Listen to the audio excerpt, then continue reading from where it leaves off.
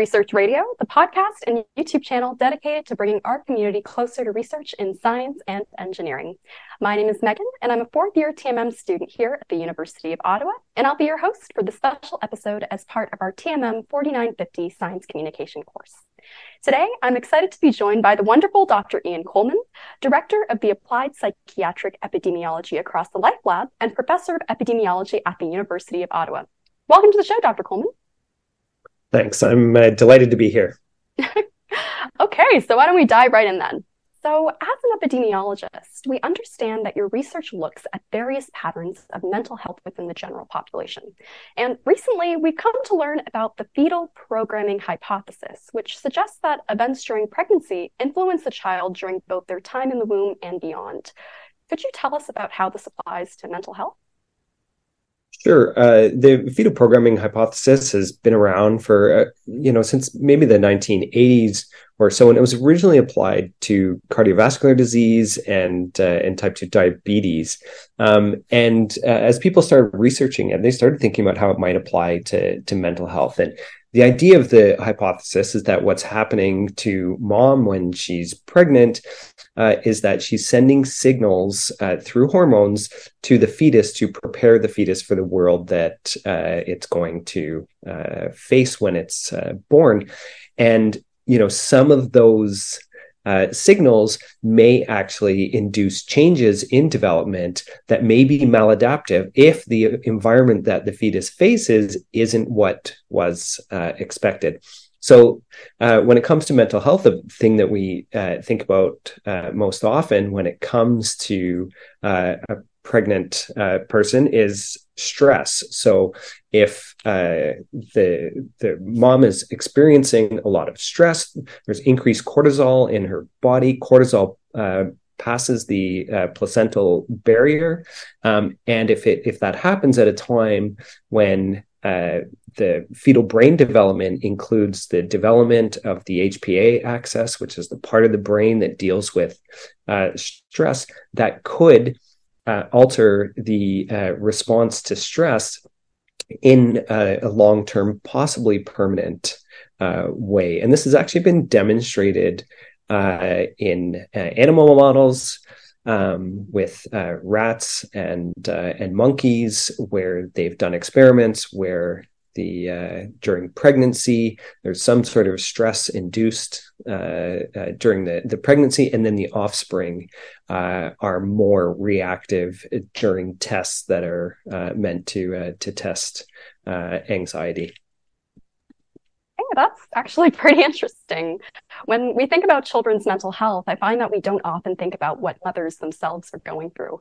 And I believe in the same vein, you published a paper about 2 years ago on prenatal maternal stress, children's mental health, and parenting.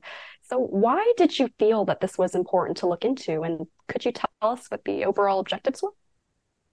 Yeah, so we've done some work in this area looking at stressors during pregnancy. One of the awkward things is, I just explained how there's these animal experiments about stressors during pregnancy.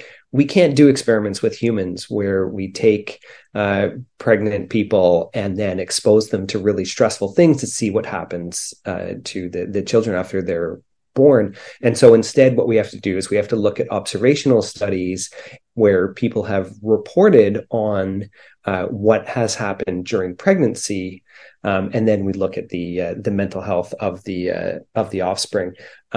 There's studies going back maybe about 20 years where people originally started looking at low birth weight, and they linked low birth weight to offspring poor mental health. In fact, this was one of the studies I did for my doctoral research. And the idea there is that low birth weight is just a very crude marker of adversity during pregnancy or adversity in the womb. And then studies started coming out where people had better and better measures of stressful things that are happening during pregnancy. So in this particular case, we had the opportunity to work with collaborators in Norway, where a large number of women had signed up to be part of a study. They signed up during pregnancy, and they and their children were followed for many years. For some of them, it's coming up to 25 years that they've been followed. And what was really great about the study is that there was a real comprehensive measures of stress. So there was things that were happening in their relationships, things that were happening, say, in the workplace, what their financial situation was, whether there were, acute stressful events that happened during pregnancy, and so on. So we were trying to get a real comprehensive picture of stress and see how that was associated with these assessments of mental health that were done for the children when they were at ages 5 and 8 years old. And then the second thing that we really wanted to focus on was whether anything that happens prenatally that may be harmful, whether that can be modified by positive things that are happening early in the child's life. And the interest that we had there was actually in what parents are doing, because parenting behaviors, I believe, are a modifiable factor, and there's something that, from a public health perspective, it can be a target for intervention. Oh, intriguing. So parenting is quite important, as we've concluded. So why don't we take a closer look into the study then? So firstly, you mentioned analyzing data from Norway on mothers' stress during pregnancy and its effects on their children. As these kids grew older, what do you find the greatest impacts were? Yeah, so what we found generally was that as indicators of stress during pregnancy increased, it was more and more likely that the children experienced more and more mental or behavioral problems in early childhood. And so the terms we tend to use are internalizing and externalizing.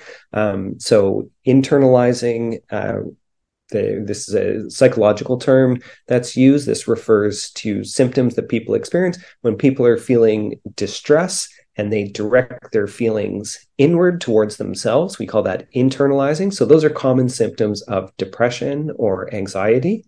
But if people are feeling very distressed and they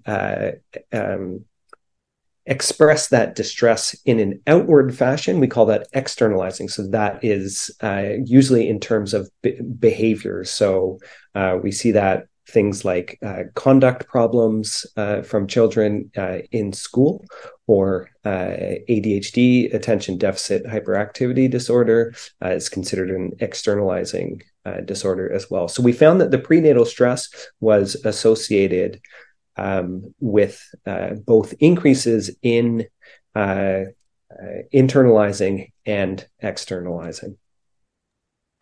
Okay, rather curious. So if we were to kind of go back to the fetal programming hypothesis, what were some key environmental factors you found at play here? And were there any sex differences observed? So yeah, we did find that there were environmental factors, which is good news. When I first started doing this kind of research, and I would present these findings that showed that stress during pregnancy increases the risk of poor mental health for the offspring. And some previous studies, we did this, up to age effects up to age 18, and people would say, "Wow, am I marked for life because my mom got in a car accident when I was in the womb or something?" Like that. And, it felt, it didn't feel good, to think of something being so deterministic and that, you're kind of marked for life. And so this is why we were really interested in looking at, well, how much does the surrounding environment make an impact in terms of reducing some of those effects? So we did see some of those effects there. And what we noted was that parenting behaviors really did make a difference in terms of reducing the impact of prenatal stress on the offspring mental health. So things like parents being consistent in their discipline, is something that actually matters, because when parents are inconsistent in their discipline, that's actually really stressful for a child. They don't know what to expect from their parents. So we noticed that when parental consistent discipline was high, then there would be a reduced effect of the prenatal stress. Similarly, when parental involvement was higher, so this is parents being more involved in their children's lives, and it may be just some things as simple as spending more time with your child. I can tell you, I spent an hour last night with my 15-year-old daughter preparing for her math test. That was this morning.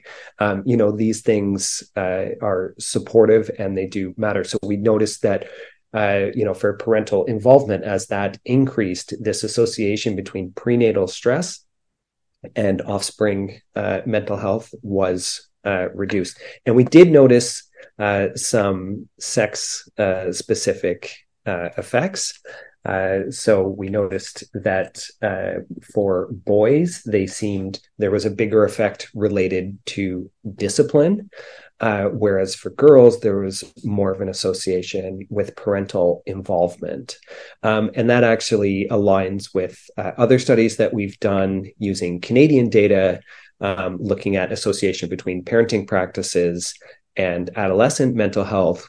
There seems to be a bigger effect for boys related to discipline. So harsh discipline can be particularly harmful for boys, whereas for girls, there's a bigger effect from more positive parenting behaviors. Hey, that's all pretty informative. You covered quite a few axes there.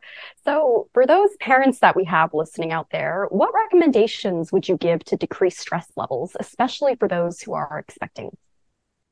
Yeah, I think it's a really hard target at the individual level. It's easy to say, oh, you should prioritize self-care and things like that. But, we can't put all the burden on the person who's carrying a fetus. We have to look at the support network around them, and that can be from with a partner, with a family, with their neighborhood, or in their community more broadly.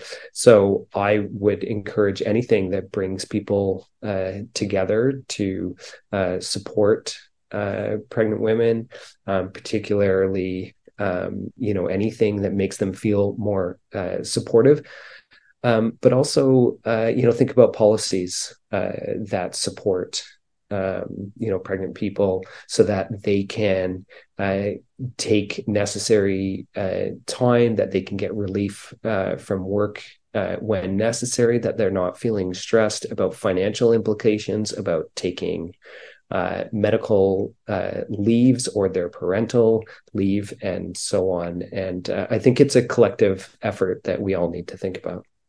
Hey, so it's definitely a lot more holistic than we would have envisioned before. But thank you so much. I'd say that pretty much wraps up our questions for today. So we'd like to thank Dr. Coleman for his time, because this was a very, very insightful episode for all of us. And we'd also like to thank our director, Dr. Emilio Alarcon, and the whole BEATS team for making this interview possible. Thanks for